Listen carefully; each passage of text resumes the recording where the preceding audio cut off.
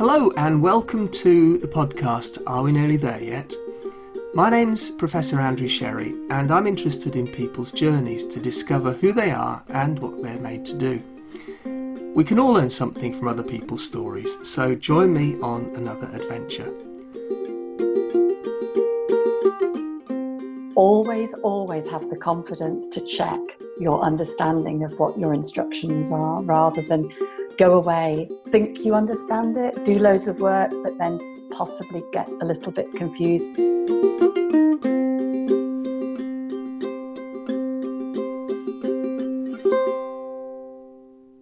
Today I'm talking to Claire Hindle, Head of Legal at the National Nuclear Laboratory.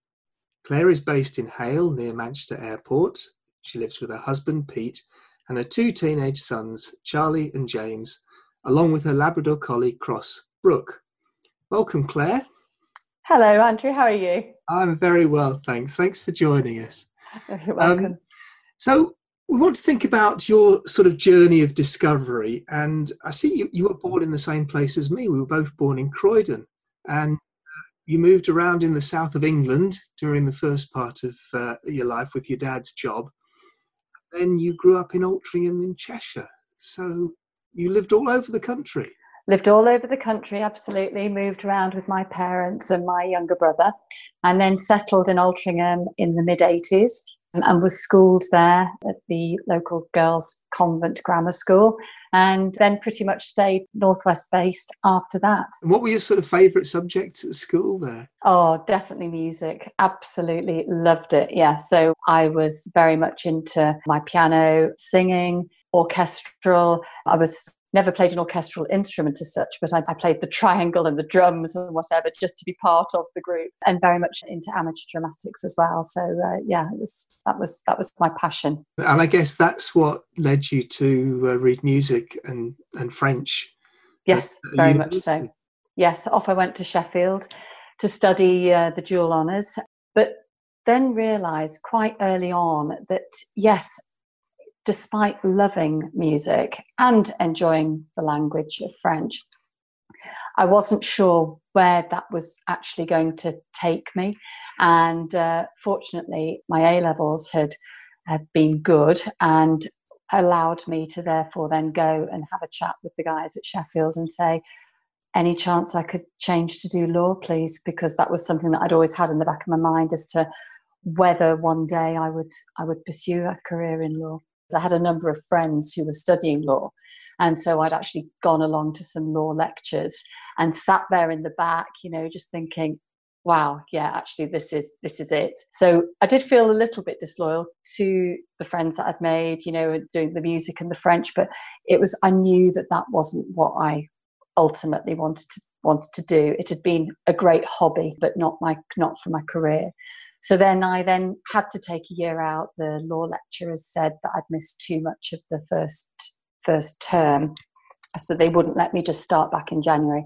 So I had to take a year out, just base myself in the Northwest with a couple of jobs, and then restarted doing the 3-year law degree a year later. How did you feel about that? Because it's quite a sort of year feels like a sort of long time at that age, doesn't it? It felt like a real backward step, because I'd fled the nest in terms of, left mum and dad. I'd always wanted to go to university, but I was very apprehensive about going. So I'd obviously got over the initial stage of, leaving home. But then once I'd got to uni, I'd absolutely loved it, really embraced uni life, student life, and then found myself back home with mum and dad, the younger brother, the rules and regulations as to what goes with home. All my friends weren't around because they were all at university. So that was quite a miserable time. So I just had to keep myself busy with, sports and music and travel. And I just spent a lot of weekends going to see friends who were at the different unis. So it was fine. But you're right, it did seem, it felt quite a long time to not be able to get back on track. But the right decision nonetheless. Absolutely, yeah, absolutely. That's good. And I saw that you were very involved in the Edward Bramley Law Society. I hate to say I can't actually recall who Edward Bramley was, but he was obviously very famous in Sheffield. And There was a society that I was elected as chair of by my peers, which was great. And it was a society that primarily we did some charity fundraising, but we also arranged for speakers to come and talk to the law students. This was always at night time. So, for instance, we got a forensic medic to come in and talk to us about how he worked to reconstruct faces of decomposed bodies who they couldn't identify who that person was. And he had developed this amazing setup where you could, he used almost like little sticks that attached into the sockets around the skull, and then he built it up with plasticine, and then you could actually create a proper face, and then you could then try and identify who the person was. So people like that would come and talk to us, and then the best thing was that we used to get a free dinner at the end of it by being on the society, and so that was great. But we organised the law ball, and it was primarily a social committee that was set up in Sheffield. It sounded like all sorts of interesting speakers, probably opening up all sorts of different thoughts about law and where it's applied and how it's applied and all of that. Absolutely. Because of course within your law degree you have to do specific subjects, but it was always just really interesting to then see how other people operate. A law degree is a great degree to do, even if you don't want to ultimately carry on with law. And I would say a third of the law students never went on to do law. They would go and do management programs, and we were always asked by like big employers to come and join their graduate recruitment plan. Oh, so how do you think you changed? Was it a 3-year degree, 4-year degree? 3-year degree, and then you do a year at law school afterwards. That's so it's about 4 years. Yeah. So when you compare the Claire that sort of went to do music and the Claire at the end of those 4 years, how do you think you changed as a person? Oh goodness, I think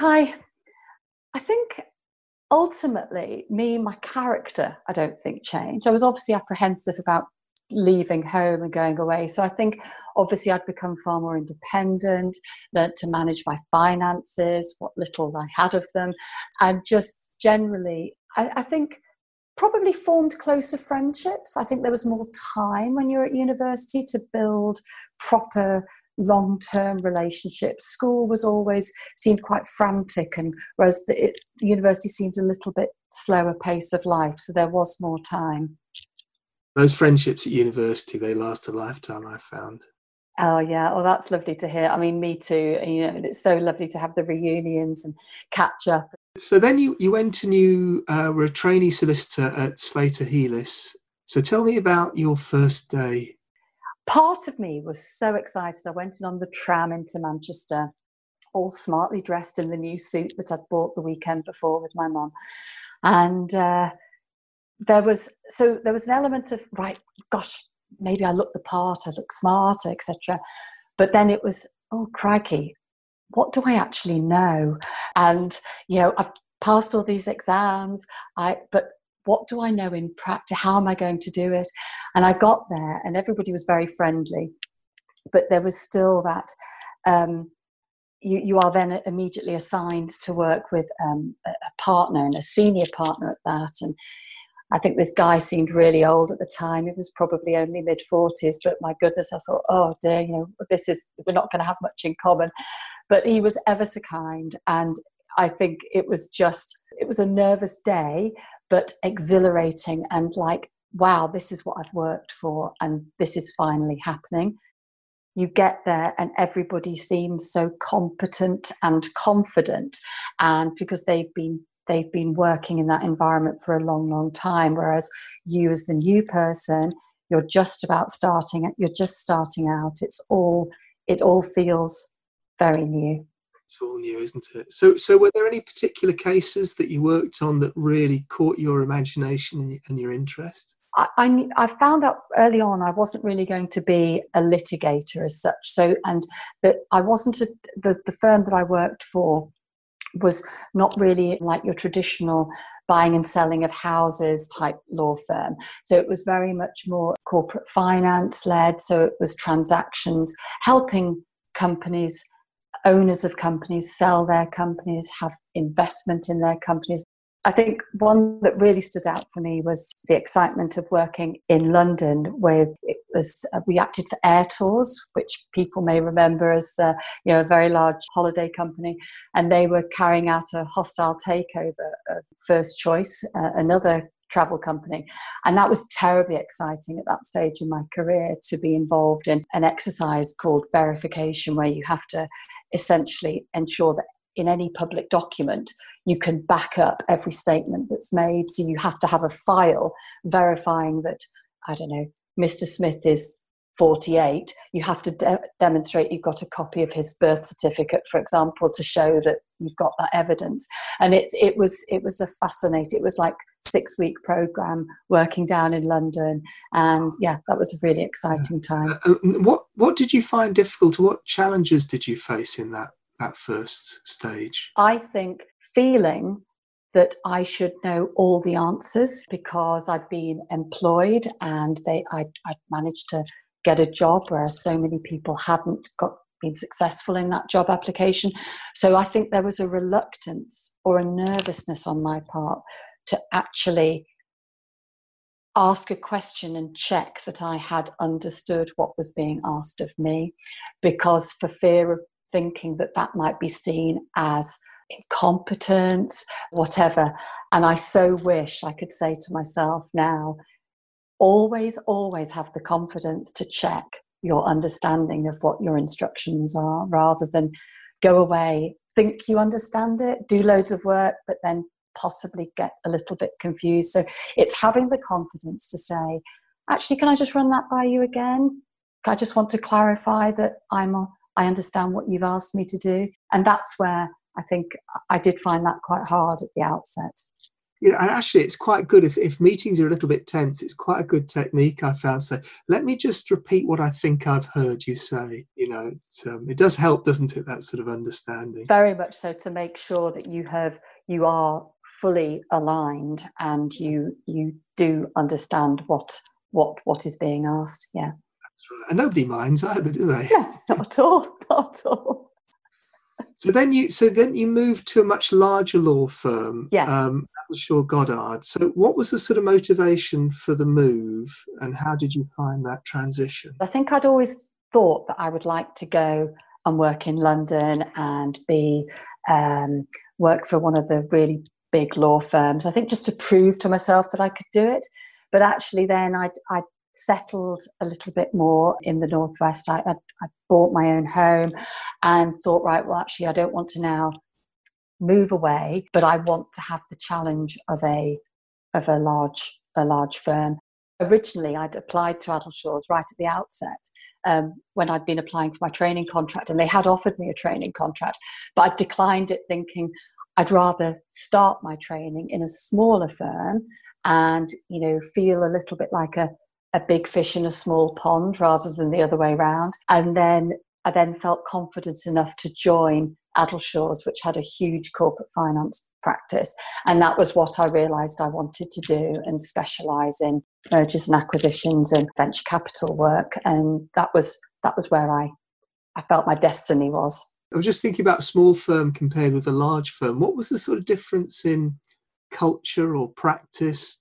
Were there differences? I think from memory, it seemed to be that the smaller firm did seem more familial and everybody knew each other. The larger firms, you're just the size of the building that you're based in, floor by floor by floor. It was you often could walk along corridors not recognising people.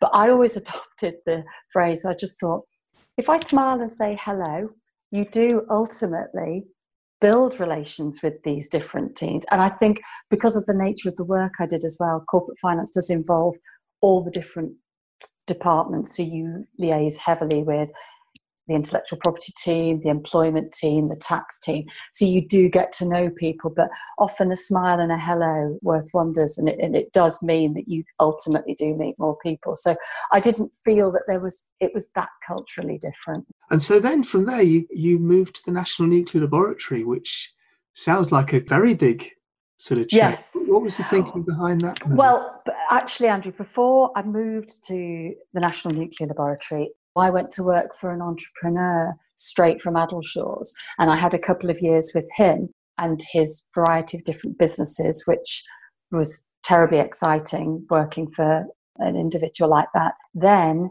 I had my family, my 2 boys, and I took a bit of time out, and then a job became available at National Nuclear Laboratory, and I went for interview and was successful. It was a very, very big change, but it was something that I really wanted to do. I find working within a business is very, very different from working within private practice of a law firm, because working within a business, you are fully aware of the business's desires, drivers, requirements, issues. You're not just being asked on an ad hoc basis, Claire, we need your help in doing this. You are part of the team. You're collaboratively working with everybody. And I can imagine there must be a huge contrast between working for an entrepreneur. You must be bubbling with ideas and new startups and maybe all sorts of things, to a nuclear organisation which operates in a much more kind of procedural, steady, organised manner, driven by, safety requirements, overriding, risk averse, whereas the entrepreneur, I imagine, was up for risks in a managed way, I guess. Absolutely. And that was a huge change, but one that, working for an entrepreneur meant that you were on call all the time. He was what's known in the trade as a fiscal nomad. He had made his wealth, which meant that he then didn't live within the UK. So he lived on a super yacht which was moored around the world. And he had so many different businesses, of all of which I was either company secretary of. And so he had a dating agency, he had a hedge fund business, he had an aviation flying school, purchased a frigate from the Irish Navy, which he then ultimately converted into a super yacht down in Poland. So a lot of my work was very much, I had to travel an awful lot. My time wasn't really my own. So it was unsustainable for forever, certainly once I had had a family. And so part of me was craving regulation, slightly slower pace. So actually, NNL was exactly the right place for me at that time. There are times still where I would like to see pace increase, but I recognise that obviously regulatory issues, procedural issues that are absolutely critical for our business to behave in a manner that is required of us, means that things have to be done slower. We can't just click a finger and buy something. We have to adhere to our EU procurement regs. There are all sorts of rules that we have to abide by. So can I ask, you took time out to have your family. So was the decision to come back into employment, how did you find that? I'd be interested to talk to other people about, when they took maternity leave and so on, and the sort of impact it had on them and on their career. How was that sort of for you? I think my children are born very closely together, and I think part of me wanted to be at home, but part of me felt that if I could find a role that could allow me to spend family time and work part-time, certainly initially whilst they were very young, was my ideal, which was where starting at NNL, which was initially only 2 days a week, was a very, very lucky introduction for me back into work. So it served its purpose perfectly. For me, I craved being in a professional environment.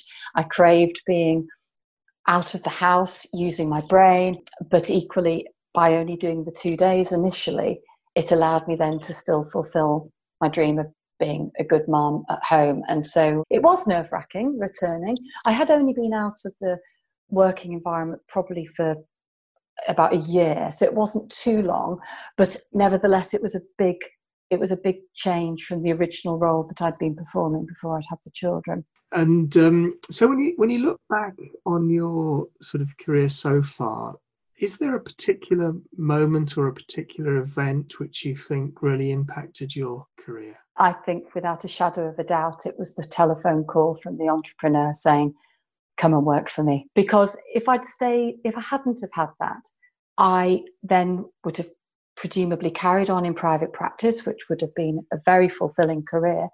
But I think the benefits to me of working within a business, understanding its needs, working with all the different teams within a business, feeling that you are all pulling together to achieve one common goal. You don't really get that when you're working within private practice and you're working ad hoc for different clients. So everybody within N&L is ultimately my client. They can come and ask me and give me instructions, they can engage with me, but essentially we're all working within one business. And I think that had I not made the jump in-house to move to work for the entrepreneur, I possibly might never have done, in which case I wouldn't now be at N&L. So I do think it was a pivotal moment. And gave you a range and a breadth of experience that you wouldn't have had in over 2 years anywhere else, probably. I'd never have got that experience ever. No, and it was fabulous. And a lot of those skills that you learn through dealing with an individual who obviously never took no for an answer, and why can't we do it, and we've got to be able to do it, and so you had to always be very innovative and creative in your approaches, and that always makes you then think in a much more can-do attitude and a positive thinking than right, no, you can't do it. And so, because my biggest fear is being viewed as a blocker and legal, so I always try and think, how can we achieve the end game? How can we achieve the goal? And I'm sure that's been learned. I've learned that from working for him. And it's actually so important in an industry like the nuclear industry, because there are things we need to do differently, and there is a sort of an end in mind.